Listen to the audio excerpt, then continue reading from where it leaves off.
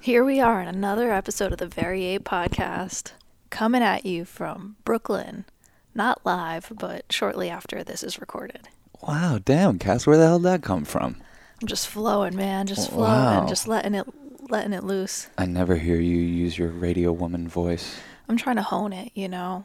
I'm still trying to find my voice and the octave that's appropriate and most pleasing. Mm-hmm. And I'm not quite there yet, but I'll find it. You don't have a pleasing octave?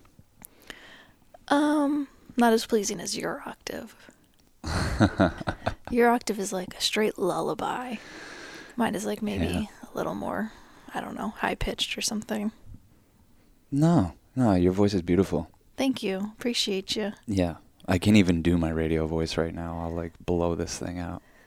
I have the mic turned up so I don't have to talk that loud. But you're like a natural radio voice, and I think as you continue to smoke your spliffs and your weed, you're gonna just get more in that, sexy zone of, mature adult male who has lots of wisdom and wants to hold a steady hypnosis-like flow. I'm not thinking about any of this stuff. The only part of that I do think about is not smoking spliffs. Because no matter how cool my voice might sound, it's not worth it. We were hanging out with my dad yesterday. God bless him, he drove down to the city to help us dig our car out. Like, you couldn't even see our car. There was so much snow. It was in a snowbank. Yeah. And he's just fucking puffing tough the whole time, coughing his ever-loving brains out. I know. It's insane. And I'm like, I know I probably look like that to you sometimes. Not to that extreme, right. But I don't know. He's 30 years older than me. Right. It's not like I wouldn't be headed towards the same fate. Mm-hmm. Yeah, it's interesting about smoking cigarettes too, or is that when you go to smoke weed, your lungs are almost like inflamed in a way that the cigarette smoke doesn't bother your lungs, but any other type of smoke does. Yeah. Which I would be curious about the science behind that or why that happens. I think it's just what you're used to because, like, I see my dad smoke cigarettes and he'll go into a coughing fit the second he introduces weed. It goes into a complete coughing fit, and the only way to stop the coughing fit is more cigarettes. Yeah, there's probably something that your lungs start to crave, not just your body, not just everything else, but your lungs kind of want it. Maybe. Yeah, that whole cycle of addiction, especially smoking, especially because I've now done the dance with it a little bit, is so fucking painful. It's like physically painful. It's like its main downside is like your fucking lungs feel like shit when you're smoking. Right. You might get used to it, but they feel like shit. There's also something about being addicted to something that you kind of just like in the back of your mind know, and then you know that like, oh, I'm doing this dance with something and I'm making a decision to maintain in my addiction, whether it's with nicotine or whatnot. And so I feel for your dad because I know every time he smokes a Marlboro Red, which is like many times a day, he's like, I need to quit, and it's just such a weird thing to like do something while also having this other conscious voice in your head that's like, I need to not be doing this. Oh, it's I go through it. Right. If I'm smoking too much tobacco, going to bed feeling like shit, being like, this is it. This is the last day of me doing this. Why would I do this? And you get up the next day and you just fucking sabotage yourself because maybe something made you feel uncomfortable or the pain of just being sober you was a little too much. Right. So you immediately reach for that thing that you were swearing off the night before. Mm-hmm. It's kind of crazy. I know it's like very simple and it's what addiction is and what people do, but like that's kind of a wild thing that we do.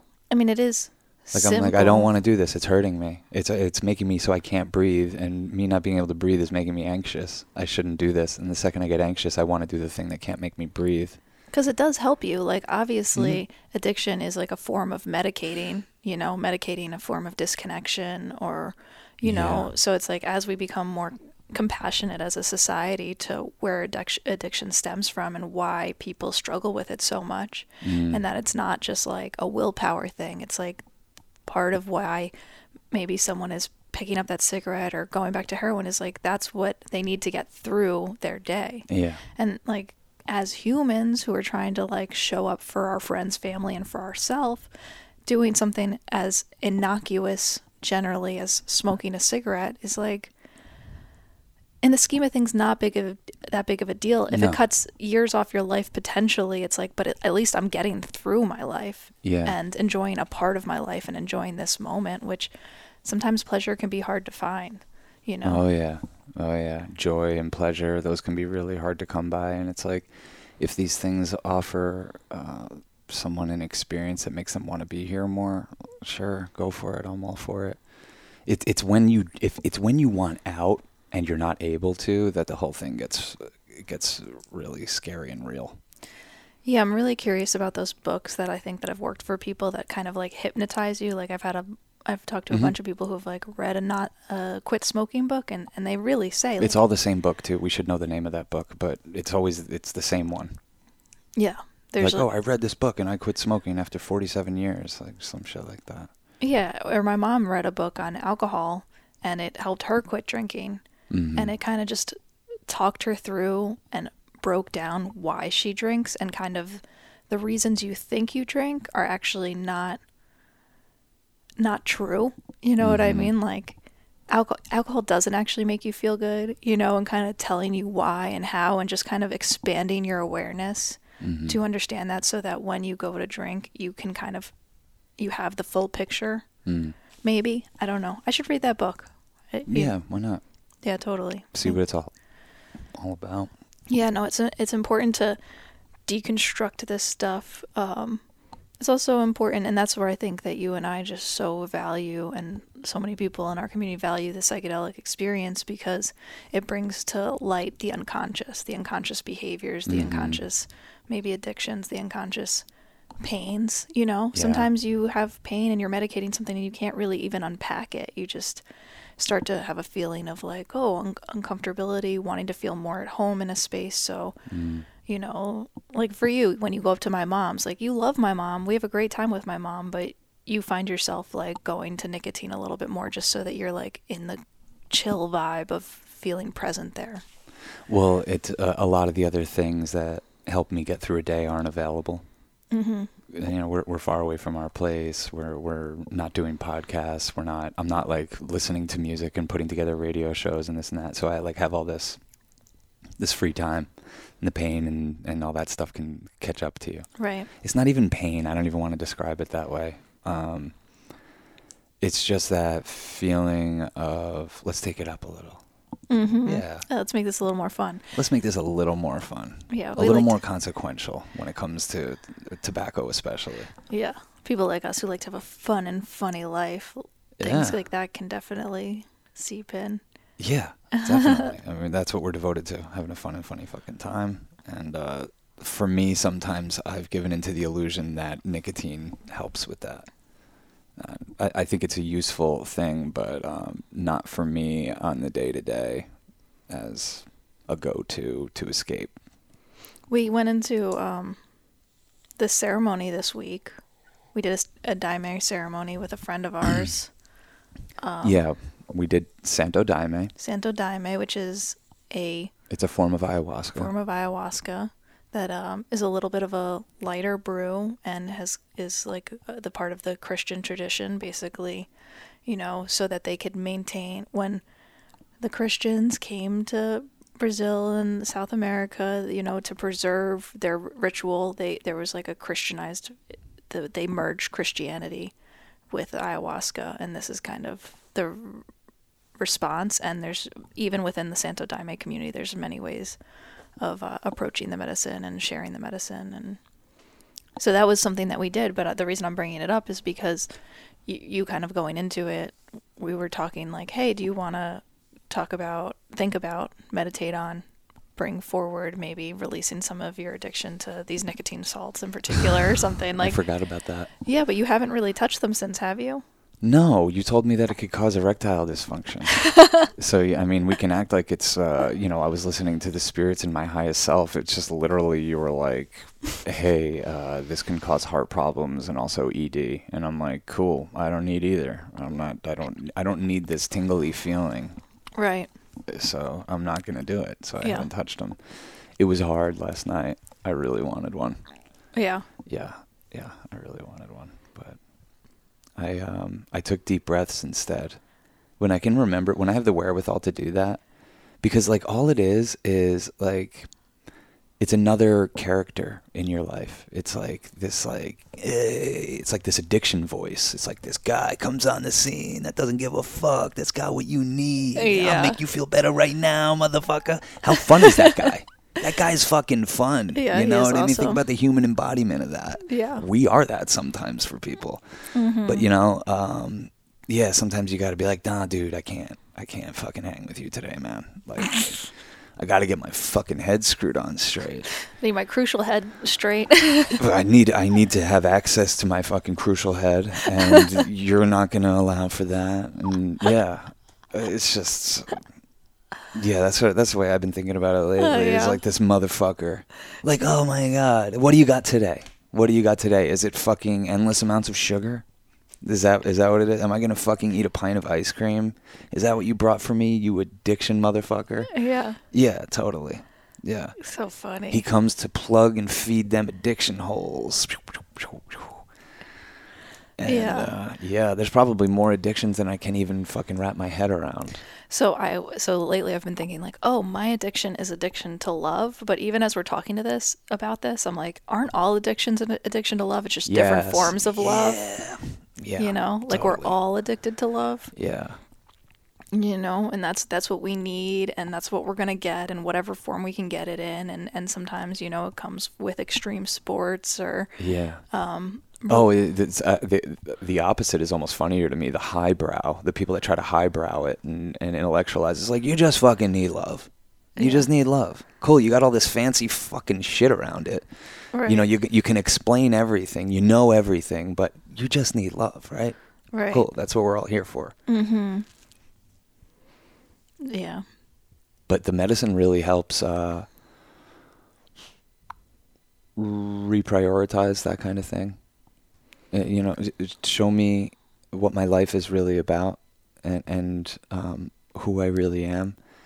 And that's why I think we keep going back to these medicines, is because it seems to show us a side of us that we crave, that you and I kind of live our life in devotion to, like this childlike approach where you're filled with wonder and curiosity. Totally. I think that's what leads us to these medicines, but then they bring all that stuff back online, because our wonder and curiosity is what fills our loving cup, our holy grail. Right. Yeah, because we're so curious that we go out there and we fucking interview strangers, and we make new friends, and we try things with people, and we swing for the fucking fences.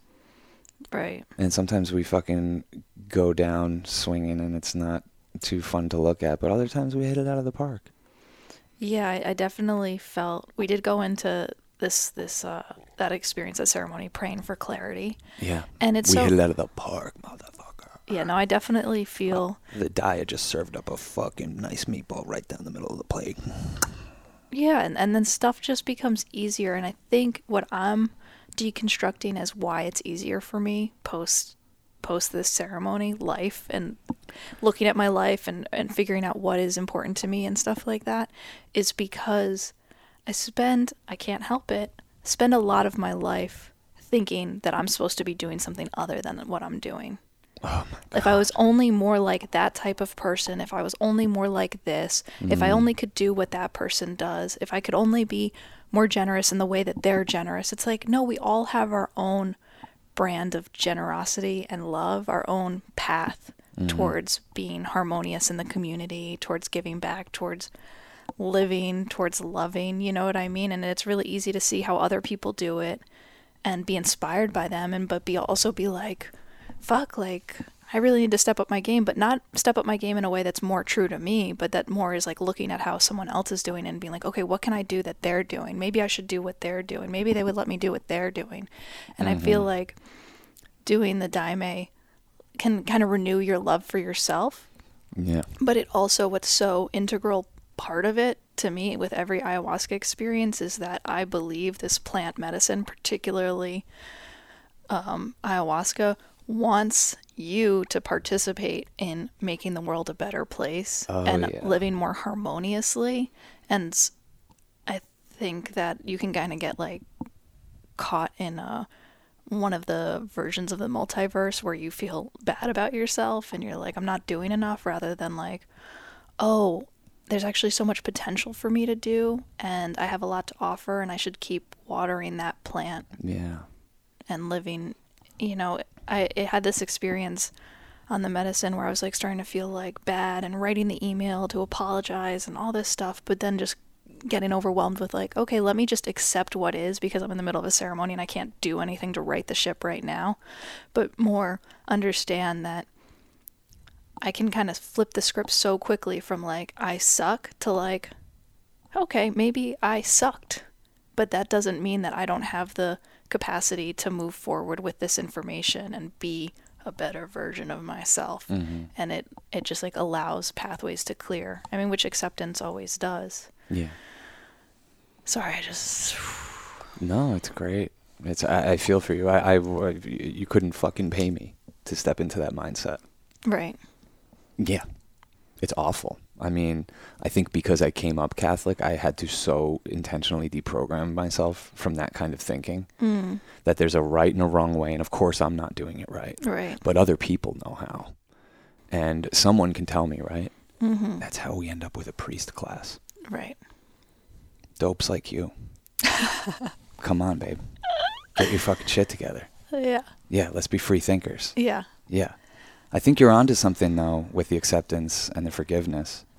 I think that's what communion with that spirit's all about, for sure. And I think you're onto something with community. You know, that I know that's probably where our bias is, but I do think that there's something about this medicine that is trying to send a message of symbiosis and how to grow up, how to step into the next level of what our species is capable of. How to step out of our animal nature and into our spiritual nature. And I think that's why the Virgin Mary is such a powerful symbol in these ceremonies. She gets brought up a lot. She gets sung about a lot. The Queen of the Forest. You know, who is the Virgin Mary? What is the Virgin Mary? It's Mother Earth. You know? And we can move out of our animal nature and be reborn into spirituality and better keepers of this place through Immaculate Conception. That's beautifully put. I don't know. I'm just trying to tie together, like, you know, it's obviously all there to be decoded. And the songs and the messages and the archetypes, all the symbols, they're leading you to some place in your heart.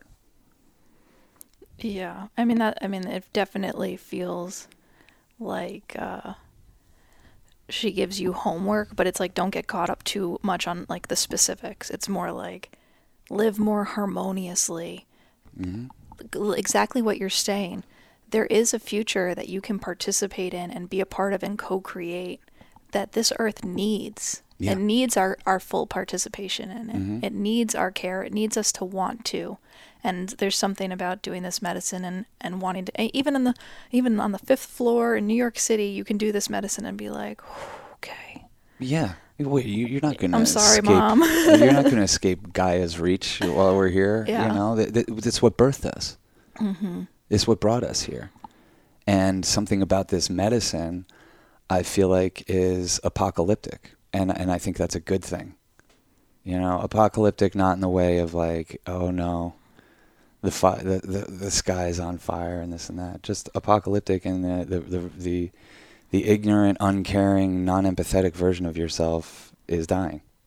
Yeah. And that could be a rough go for people that don't want to let that go.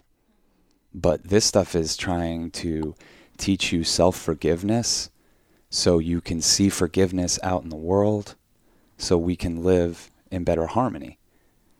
And it's like, it's so gentle that the message is so clear. Whereas ayahuasca is a little bit more like getting towed out to fucking the biggest tidal waves that have ever happened. And it's just like, okay, cool, good luck. We're going to leave you here. Try to catch this one. Yeah. You know, this is more like, this is like boogie boarding. This is like... Yeah, where you're like, I mean, I personally had relived relationships, not like entirely, but moments within relationship and how I showed up in those moments and kind of pulled the curtain back on maybe some unconscious aspects of my personality or my story or whatever that, yeah, was a vehicle towards more self-forgiveness and self-compassion. But also once you kind of bring it out into the light, it's not running the show in the same way. Mm-hmm. It's like, okay, Mm-hmm. cool, this thing that maybe part of my brain was needing to like tamp down or put in, compartmentalize, Mm-hmm. can now be woven into my story, but not in a way where it's like a weight on my story. Yeah. It's more of a, okay, part of the flow of it. And God, what a privilege to like be able to have access to those realms of your own soul and your own experience. And Yeah.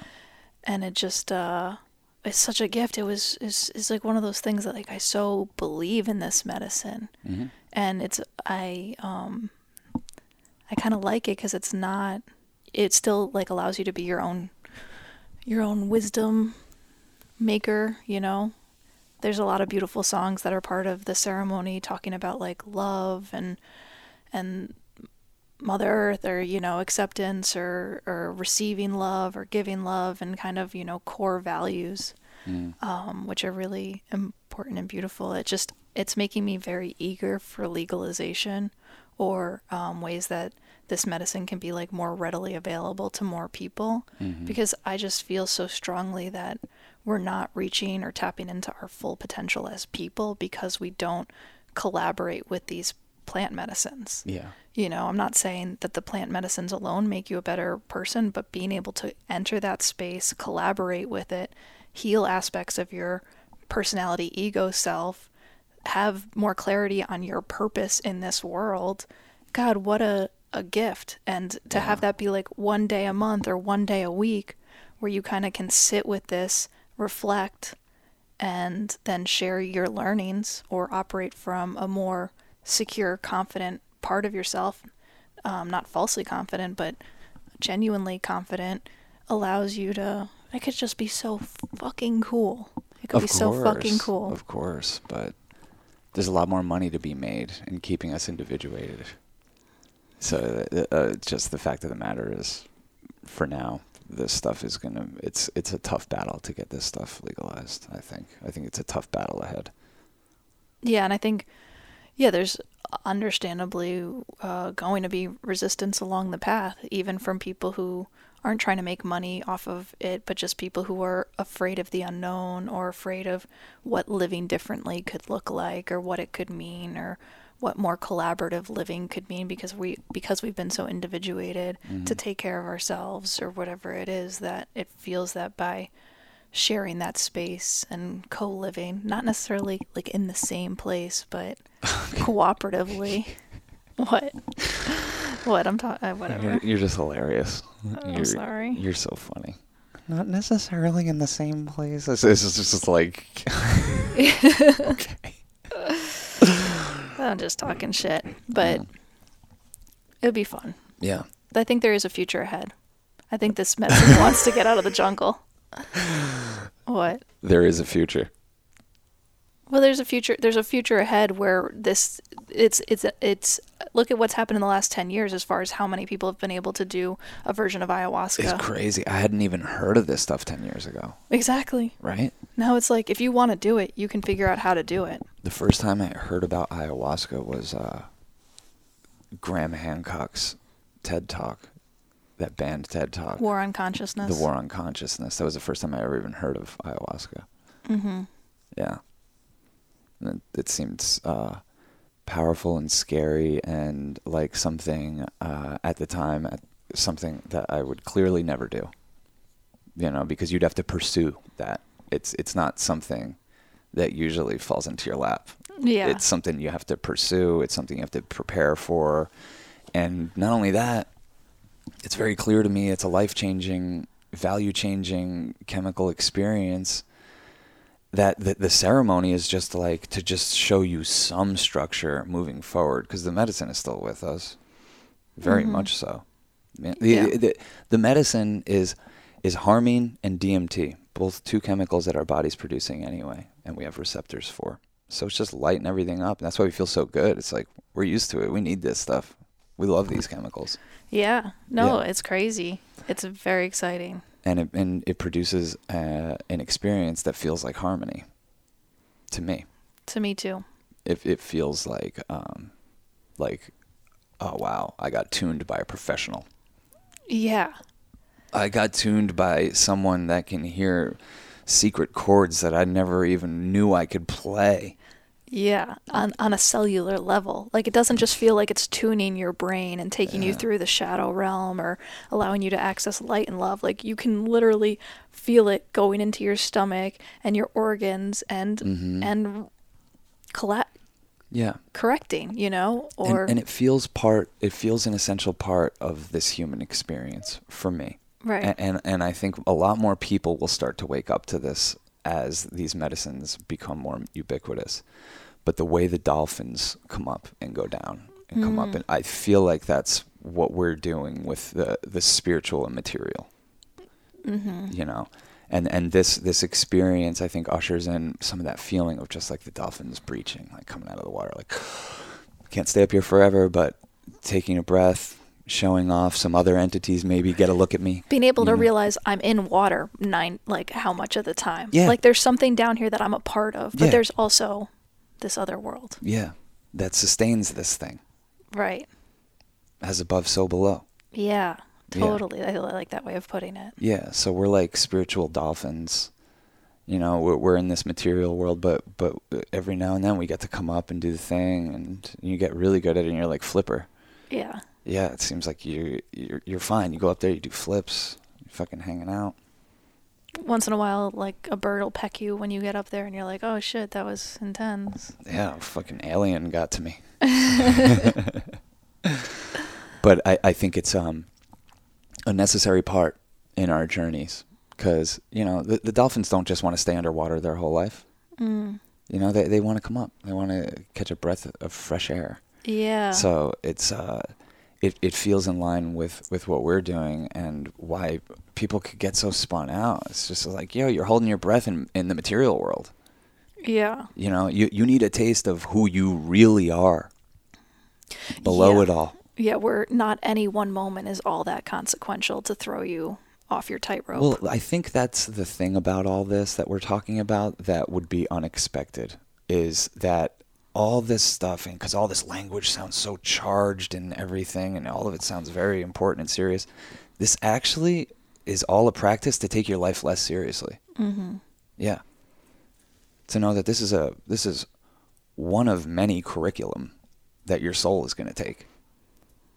And, you know, come down here, do your best, try to get a good grade, try to make some friends, socialize a little bit. But playing any one game so hard and heavy where you're taking it seriously and you're getting fucking sick from stress and cancer and you're addicted to a bunch of things, it's like, I think that this medicine teaches us not actually to take it as seriously. Because when we're taking ourselves more seriously, we're doing the work for them. We're individuating ourselves. You know, I want to take us seriously as a species and as a project and as keepers of this planet. Very, very, very, us in particular, very, very temporary keepers of this planet. Right. And that there's going to be many ahead of us and that there were many behind us. And how do we do the best version of what our job is here to do, to be keepers of this place and to raise the vibe? How can we do that? So to me, it's a process of actually taking yourself less seriously. How am I going to retire? Oh no, what's the boss going to think?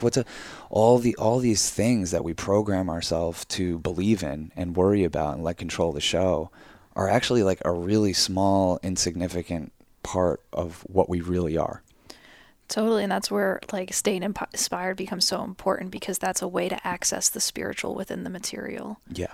You know, creativity is a connection to spirit, you know, and something beyond you. And so by having creative practices, you're allowing like the space to be like, yo, I also want to be that dolphin that jumps up for air, but I also want to have knowing that the air is there, be part of the practice. And then you can kind of like live this more fulfilled, connected experience that, you know, creativity is love, spirit is love, you know, and so tapping into that can really fill your cup, as you would say. Yeah, I think part of the problem right now is we're many generations from people that could experience pure joy. We might not have had a good living example of what that's like in a long time in a lot of people's families.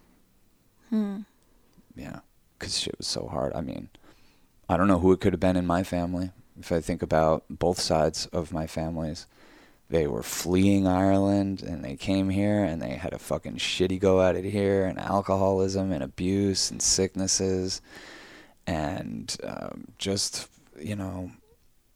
blood memories. Those things can make it so you almost can't tap into your own joy. That even when all of the circumstances line up for you to feel joy, that you really can't go there. Yeah. Yeah. And I think we need more examples of people who are living the kind of lives that we're talking about. Yeah, you were saying to me the other day that like you think part of the reason people can't maybe have a good time is they're waiting for the other shoe to drop. And I think death is like this big, bag that we carry, like, oh, we're scared of death, and kind of, part of this work can be like alleviating the burden of knowing that you're not going to be here and kind of making it you're already dead. A joyful experience. Yeah. You're already dead. This is like bonus life, extra level, like enjoy yourself. Look, the other shoe is going to drop. It already has dropped. You're dead. You're dead. Yeah. God, that hits me kind of hard. I haven't thought about it in that way in so long. That this is that we're on borrowed time in a lot of ways, like a borrowed moments, Yeah. Well, what would it take for you to start living your life differently? If someone were to guarantee you only had such and such amount of time left on this planet, what amount of time would that be for you to say, I got to kick my shit into gear right now? If someone told you had 6 months to live, would you start living tomorrow differently? I like to think not, because I like to keep that in mind. I really think that you and I have tried really hard to live our life to the fullest as if tomorrow's not promised. So I want to say that I'm not too far off that, but of course, I would live things differently. I'm saying whatever that number is for you, if a doctor told you had 3 months to live, would you start living your life differently tomorrow? Yeah. If they told you you had 3 years to live, would you? Maybe not. Why don't we just pop it into the gear where, yeah, cool, we're already gone. It's it's already been determined, and I'm gonna start living my life the way I want to. Because I think I'd do more drugs. Yeah. Yeah, you'd be you would take yourself less seriously. Yeah. Because what prevents you from fucking doing drugs all the time? You're taking yourself a little bit seriously. Yeah. I'm not advocating for drug abuse. I'm advocating for experiencing things and not getting your own way. Yeah. Don't get in your own way of what could be a very fucking joyful, harmonious experience here. Yeah. Because there's plenty of factors stacked against you. Mm-hmm. Yeah, for sure. The overlords don't want us fucking harmonizing and feeling joy and getting in cahoots together and making art and all that stuff. I love the cahoots. I love cahoots. We're in a rigged game, but lately people are like, let's play. Let's play the game. Let's play their game, and let's fuck them. You know, that's been really fun to witness. Oh, totally. Yeah, there'll be all the Reddit GameStop stuff. Yeah. Yeah. There'll be pushback. Oh no, we're not winning in the end, but it's we can send messages along the way. Yeah, totally. That's definitely a message. Definitely a strong message. We'll bankrupt a fucking hedge fund for fun. Yeah. Mm-hmm. My kind of shit. My kind of shit. Yeah.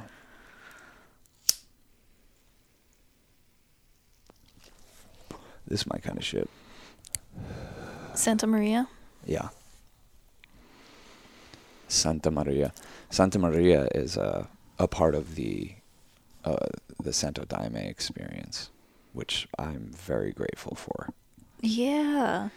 Because in ayahuasca experiences, usually it's don't smoke weed for a week or 2 weeks ahead of time, and then a week or 2 weeks after, even 4 days. But this is no, you can smoke weed, and we're also going to honor Santa Maria during the ceremony, and we're going to sing her beautiful songs, and we're going to appreciate her, and we're going to take multiple 3-hit for the sun, the stars, and the moon, you know, a hit for each. And we're going to consecrate this weed and we're going to experience it fully. And I know you did. I did not go as far as you did because Did you see what I was doing? Oh my God. I was like, I cannot believe he's doing it that way. You were taking the biggest hits, holding them as much as possible. A minute? Whew. I was like, me just hitting this at all as many times as this joint's getting passed around is a lot. You know? They hand it to me and I'm like, all right, 3 hits, 1 for the sun.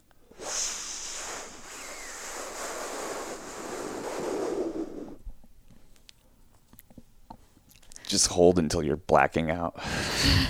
1 for the stars, and the same thing. God. 1 for the moon. I smoke weed like that once a year, and I'm like, whoa, I'm so high. My heart was racing. But it was like bringing it all together. Yeah. Doing it on my own, walking hand in hand like lovers. And if you wish upon the moon, then maybe someday soon. That's what it was like. I actually really appreciate you just saying that. It's very sweet, and I can enter that zone with you. It can bring me there. Yeah, but you got to give yourself a one-way ticket to that place. Right. No. You can't fucking have the return trip booked. You can't think like that. You have to say, I'm fucking strapping on my jammy pack and going for it right now. And I knew that weed was coming, and I knew it was coming after the second cup of ayahuasca. Drank them both down, and I was like, let's take this shit into the next dimension. And, it almost fucking pisses me off a little bit how dogmatic a lot of people have been trying to make, ayahuasca and these things. It's like, respect these medicines by respecting your temple. Yeah. That's the only rule. Yeah. You're just clearing space for a better conversation with this plant. Yeah. Just do that. There doesn't need to be specifics and fucking rules in this and that, because like the shit people told us about ayahuasca, don't smoke weed. Don't smoke weed for a month before or after, because those spirits are very jealous. Though they're jealous plants, and what are you fucking talking about? You're jealous. These plants are not fucking jealous. They're not jealous of each other. They're not thinking about it like that. They're actually I can tell you this, they're homies. Yeah. And when I let them introduce themselves in my body, they're doing fucking fist bumps and chest bumps, and they're like freestyle rapping and hanging out, and it's like the fucking Garden of Eden. So don't tell me they're jealous. Yeah. Those are people being jealous, It's a bunch of white people bullshit that starts to get projected onto this medicine, and it's just like, take back sovereignty over your fucking temple. Take back sovereignty over your experiences. Drink this medicine and let it do its thing. I can't even fucking decode what the hell this medicine did to me. Yeah. A couple things came to me. Yeah, life's about forgiveness. That's the way forward. Mm-hmm. Life's about forgiveness. I can get down with that. I'm a lover. Yeah. Yeah. And I'm here to make and hear music and help curate dope experiences with it. And we can do that not only in this place. And I think that the medicine helped loosen that up a little bit. Yeah. We can leave New York City. It's okay. It's just a place. Yeah. Yeah. No, it definitely can. You can have this thing where you're like, I don't know if we'll ever have as much fun if we don't stay in this one place. It's like, no, it's not the place only. It's no. I finally have enough confidence in ourselves. Like, I'm not eager to leave New York or anything, but I just knowing that we could, and it's not a death sentence on our ability to enjoy ourselves is our like social life. Yeah, there's that feels good. Yeah. No, yeah. But that's all like it to me. It's like, oh man, forgiveness is such like a source energy for me. You know what I mean? Like it's at the root of a lot of other things. Like it feels like once I engage that, a lot of other stuff starts to fall into place, and I can be more present, and I can be more loving, and a lot more patient. Because I'm like, I know what the end game is. I'm gonna forgive you. I'm going to forgive me. Well, yeah, you might as well do it sooner. Might as well do it sooner, because like the process of delaying that just fucking sucks for everyone involved. Right. Right? Yeah, definitely. I don't know. If there's people that want to play those games, that's fine. It's just not the kind of games I'm looking to play at my age. And yeah, but forgiveness is the fucking the fuel that helps me be empathetic towards people and not blamey. Yeah, no, I mean, I think forgiveness is kind of like saying, I don't know better what's right, and I'm not going to say that you're wrong. Like, you know, I can accept how you operate within life. Yeah. And I can accept how I operate within life, and I can forgive you, and I can forgive me. Yeah. You know? So it's like it's a shortcut to acceptance. It's an opportunity. An opportunity. It's an opportunity for transcendence. Or a necessary step towards acceptance. You know? Oh, absolutely. Absolutely. Yeah. Yeah, I mean, to go back to weed, I think what you've been saying to me, which is probably apt, because I have a little bit of a different relationship to weed, is like, I'm not smoking enough. Like, I smoke the amount that, like, kind of can bring maybe some worldly material anxieties to the forefront. Rather, when you smoke so much that you're like, life's a joke. Yep. You know? If you want it to be. If you want it to be. It can be a serious-ass slog. Sure. It's like school. I mean, I just can't stop thinking of that as like the reference for what life is. Like we came down here, we're in a class. Yeah, to learn. Yeah. We're learning. Think about what being in any class and classroom has been like your whole life. There's people that aren't taking it that seriously. They're the best. Yeah. You know? And there's people that are taking it very seriously. Right. I never really got along with those people that much. You know, because I couldn't take it seriously for some reason. No one told me what we were doing and preparing for. And that is like... You're still not sure. That's so necessary for my learning to be available to me. Like, I need to know why we're doing something. Mm-hmm. Okay, why are we doing... Like, even guitar. Oh, I understand why I'm doing this now. I like to create a good vibe. I actually want to be able to create the good vibe. I need to learn this thing. I understand how to learn this thing now. Mm-hmm. But yeah, there's definitely, if you think about any classroom experience you've had, there's people that slept the whole time. There's people that are bouncing off the walls. There's people that didn't take it that seriously. There's people that are teacher's pet. You know, those are like religious zealots. You know, and there's all kinds. But for me, it's just like, yep, we're here to learn those lessons, and I want to do it with grace. And to me, grace looks like not taking it that seriously. So things are going to come and go. People are going to come and go. Yeah. Yeah. Yeah. And not taking it that seriously means not clinging, not creating traps for myself for suffering. Yeah. Because suffering is going to be part of it. Mm-hmm.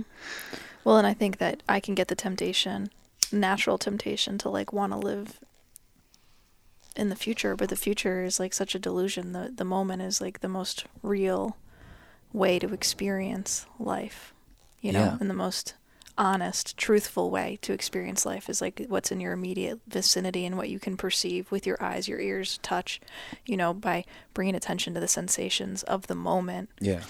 You can have, I feel like, a more connected relationship to what you think you need to do or what you think needs to happen or what you think should have happened in the past, you know?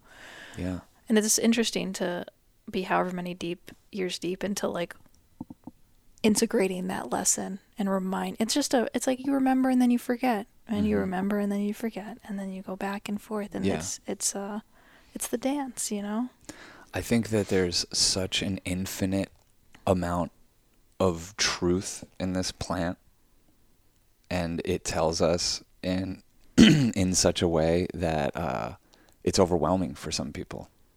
Like, are you scared to smoke the way I do? Yeah. Why? Because my heart races and I start like thinking about things. And That's I'm like, part of fucking transcending your animal shit and getting into all your right, spiritual. after this podcast, I'll smoke the most I've ever smoked. Just fucking get really blazed and sit with it.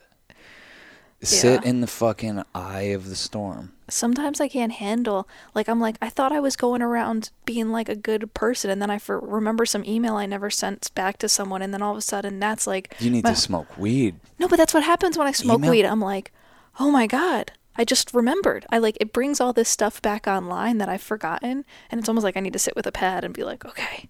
Yeah, but that's just like, here's what I'm saying. You don't smoke enough because what you don't realize is that's your creative potential being misused. Yeah, we talk about this. And, Yeah, you're just like, oh, let me go into the file cabinets and see where I've fucked up. And it's like, or we could start writing a new song. We could pull out these instruments. We could start painting. Yeah.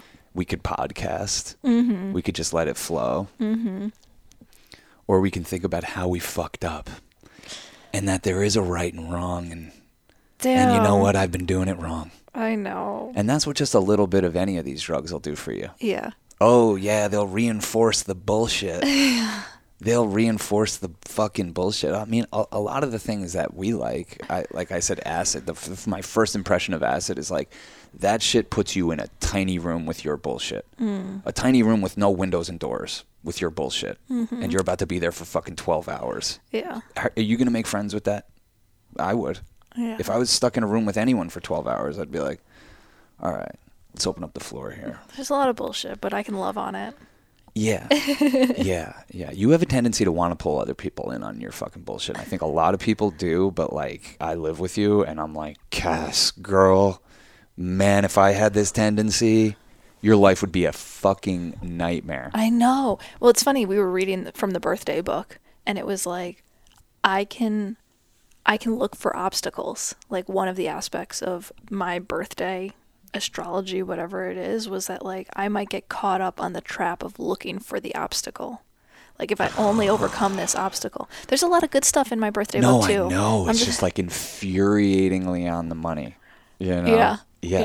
Yeah, because I'm such a blind Cass follower that I won't be paying attention for huge swaths of our life and realize, oh, you're just in autopilot looking for fucking obstacles right now, aren't you? Mm-hmm. Jesus Christ. Our life's getting derailed. Yeah. Yeah, and now I have to fucking take the wheel, and I hate it. But I feel like that's what we were doing last night. I feel like, we finally got a chance to breathe after this ceremony. It was just you and I. And we were just thinking about our life in some ways. Like our wisdom was so available that it's like, let's not shy away from this right now. Our wisdom is telling us some very clear messages about our life and the way we're conducting ourselves lately and how we're spending our time and where we're spending our time. And it's so funny because remember how we used to, like, on those early mushroom trips, always do our business meetings on the come down? Oh, yeah. We haven't done something like that in a minute. Because there's no business, because that was us taking our life serious. That was remnants of our old life. That was a few survivors from the apocalypse, saying, oh, no, can you tend to business while you're doing your spiritual work? How inappropriate. It's so inappropriate. Well, I think it was business in a way of like, what are our core values? It wasn't. It's what pulled us towards doing everything we ended up doing. Taking mushrooms and, at some point being like, okay, let's engage in the very real things in our life and see if this medicine has anything to say about it. And it does. I mean, it's access to a higher portal. Why wouldn't you want, when you're on that mountaintop, to like look down and be like, oh, this little plebe version of me, like maybe she can keep this in mind and value this aspect and, Yeah. Yeah. I think that's what's cool about us doing this medicine so often is we can treat entire trips like that. Mm-hmm. Yeah, we could be like, cool, this one is just going to be all about listening to punk music and especially thinking with acid. About radical shit. Yeah. And okay, this trip is all going to be about Jesus and listening to the 13th floor elevators.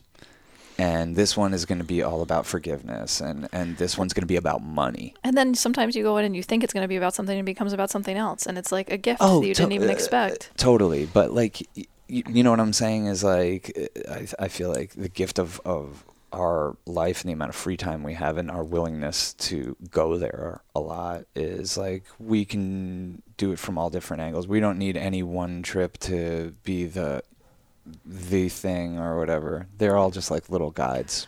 Well, and I think because like our relationships become so seamless that we're always kind of like trying to keep each other to a certain level so that when we are talking about our life, we're doing it with like a mindful reverence and higher perspective stuff. Yeah. You know, another aspect of this trip that I don't know if I know how to talk about this or if I want to talk about it, but fuck it, I'm going to. It kind of happened with the mushroom trips where I think a lot of people have this experience when they do this stuff that they're like, how can I help other people do this stuff? And that definitely felt present. Like, okay, this is something, and I mean, what we have is our voice. So obviously that's why we're talking about it, you know, to demystify it. And I was going to say those exact words. Yeah. Yeah. Yeah. No. There needs to be a demystification of these kind of experiences. Mm-hmm. Oh, yeah. Because they're so essential.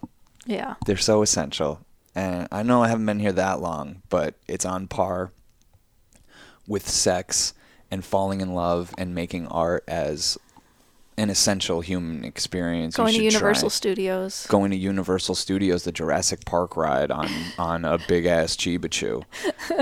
Like, these are essential human experiences. Yeah. And, you know, whatever, I feel like that's where it's like we can sacrifice, or we're willing to sacrifice a more, what's it called? Normal life, I guess. You know, or acceptable life. We're willing to sacrifice maybe even an easier life to just taste these experiences. Yeah, and like be reminded of your like consequential and inconsequential nature, you know? Like take responsibility for yourself, but also realize that like you're a dust of sand at the same time. Mm-hmm. You know, you're part of Indra's net and you're connected to everything, but also nothing coexists within each moment, you know, it's the yin yang balance of reality, the duality. Oh, do you want to read? Or I can read this. Yeah, you read it. I just found this Joseph Campbell quote. Cool. What the virgin birth represents is the birth of the spiritual life in the human animal. It has nothing to do, mythologically, with a biological anomaly. In the Indian Kundalini system, the first three chakras are our animal zeal to life, animal erotics, and animal aggression. Then, at the level of the heart, there is the birth of a purely human intention, a purely human realization of a possible spiritual life, which then puts the others in secondary place. The symbol in the Kundalini system for this chakra is a male and female organ in conjunction, an upwards facing and a downward facing triangle. At this level, the spiritual life is generated, and that is the meaning of the virgin birth. Wow. Well, you know I love that. Yeah. It's really sweet.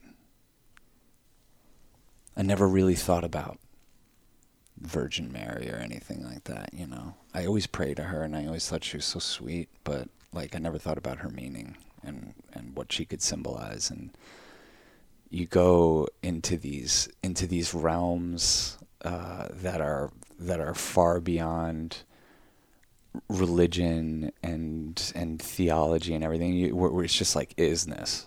Mm-hmm. And you call on some of these symbols and you can just feel what they are. Mm-hmm. She's Mother Earth. Mm-hmm. Immaculately conceived by God himself. So were we. Yeah. Yeah. I have one more thing. I'd love to hear it. Why don't you read this one? Okay. This is a prayer that we called on in our ceremony. The Fenelon prayer. And that's just named after the person who wrote it. Cool. But there's a lot of mystery surrounding this prayer. Lord, I know not what I ought to ask of thee. Thou only knowest what I need.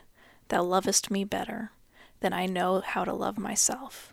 O Father, give to thy child that which he himself knows not how to ask.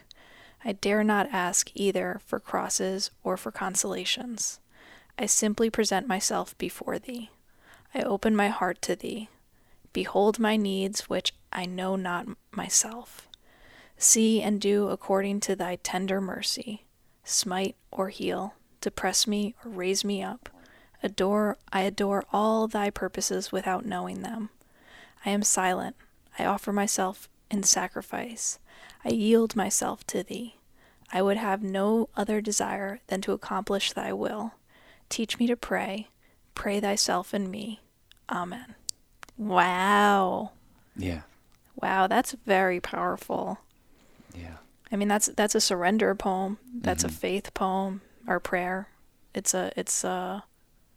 just completely, it's like what's required in moments of life, of challenge, of confusion. You know, this is grace. Confusion. Yeah. This is grace. This is about grace. This is about trusting in the higher power that even if things are getting bad, your best interests are in mind. Mm-hmm. You know. Yeah. Beautiful. Faith. Open to receiving the lessons, the understanding. There is a teacher here. Mm. Having faith that you are in school and there is a teacher here. Yeah. No matter how alone or dire it seems. I dare not ask either for crosses or for consolations. I simply present myself before thee. Behold my needs, which I know not myself. It's like this whole thing about, and a trap that's familiar to a lot of people, especially me, is thinking you know what's best for yourself, for other people. And, you know, that's the ego and the ego games you play. Mm-hmm. And the truth is a lot more complicated and simple than that, like caveated and nuanced, but also just there, you know?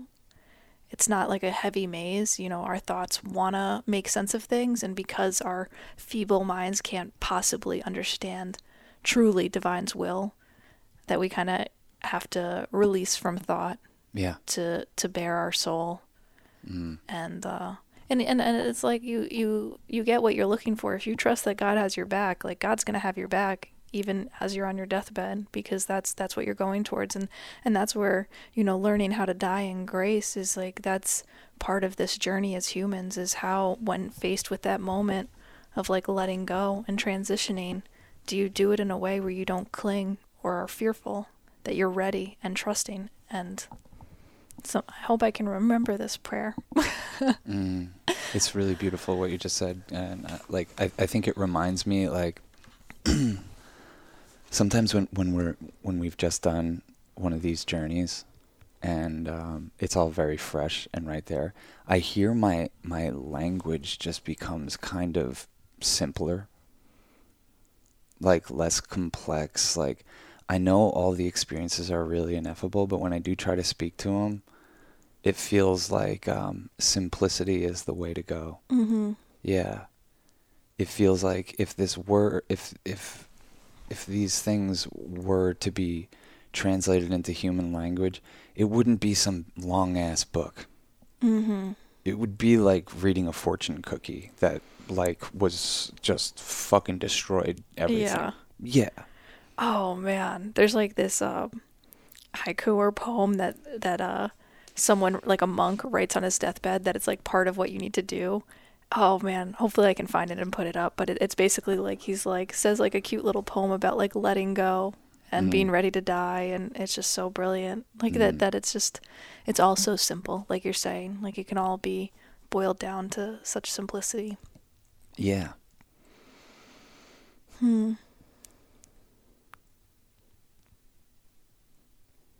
lot of time spent quiet.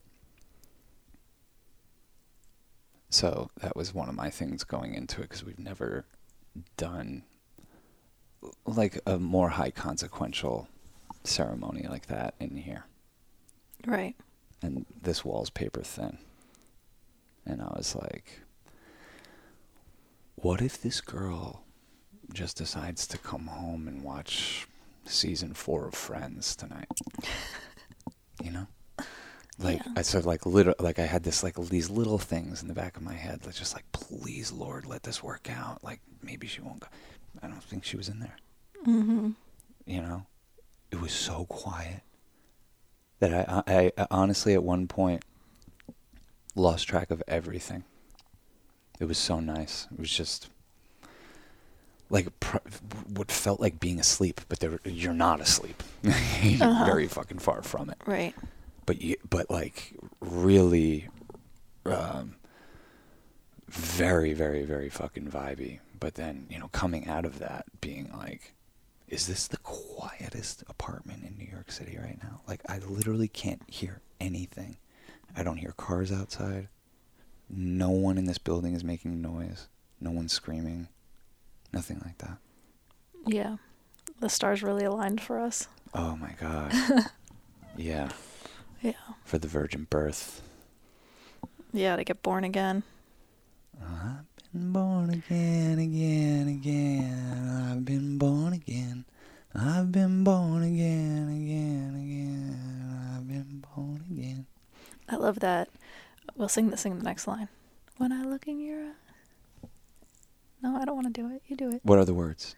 When I look in your eyes. To my surprise. To my surprise. All the people I see, they aren't there. Yeah, I don't. It's escaping me. You know what we can do? What? Play that fucking song on the Afterglow. Totally. I mean, I kind of am loving you singing songs though. Like instead of us recording them or getting copyright music, you can just do covers. I think that especially when I was doing Someday by Ween earlier in this episode, we might still get a copyright strike because it was so good. Yeah, I know. Oh man, you gotta. Yeah, I gotta be careful. You gotta be careful about how good you sing. Yeah, definitely. That's why I fucked up that Flo and Eddie song just now. Yeah. I didn't want to get a copyright strike, but we'll do another. You want to do another episode? Sure. I think like it's so funny. I heard someone describe the Grateful Dead as a big old Cadillac without power steering. Once you get it up to speed, it's fucking great. But getting there is like, yeah. Sometimes the conversation can feel like that, and then it's like we get to speed, and it's like, oh, people have probably had enough. But if you want some more, join us on the Patreon Afterglow, after show. And we'll continue to talk shit and maybe even a more silly and revealing way. And we'll play music. Cool. Well, big shout out and thank you to anyone who's part of the Patreon already. You guys keep us going. So thank you so much. Oh, my God. Yeah. Yeah. It's incredibly heartwarming and generous of people to support us. It's helping us like take this into other places. I feel my thinking about our whole life changing because this Patreon's like created a little bit of like a possibility for some stability. Yeah, and also like just the potential that other people are invested in. Not us, also, but like the community and keeping a good vibe going within the Discord and connecting with people and helping each other out or working through stuff or sharing art or inspiring each other. Like falling in love, you know. Everyone's just falling in love. Yeah, it's beautiful. Yeah, that's cool. Healthiest addiction there is. You think so? Falling in love? Yeah. Maybe not the least painful, but the healthiest maybe. Addicted to love. You're addicted to love, aren't you? Yeah. Forever and always. Same here. All right, this was fun. Cool. Patreon.com/churchofchill for part 2 of this fucker. Peace and love. Peace and love.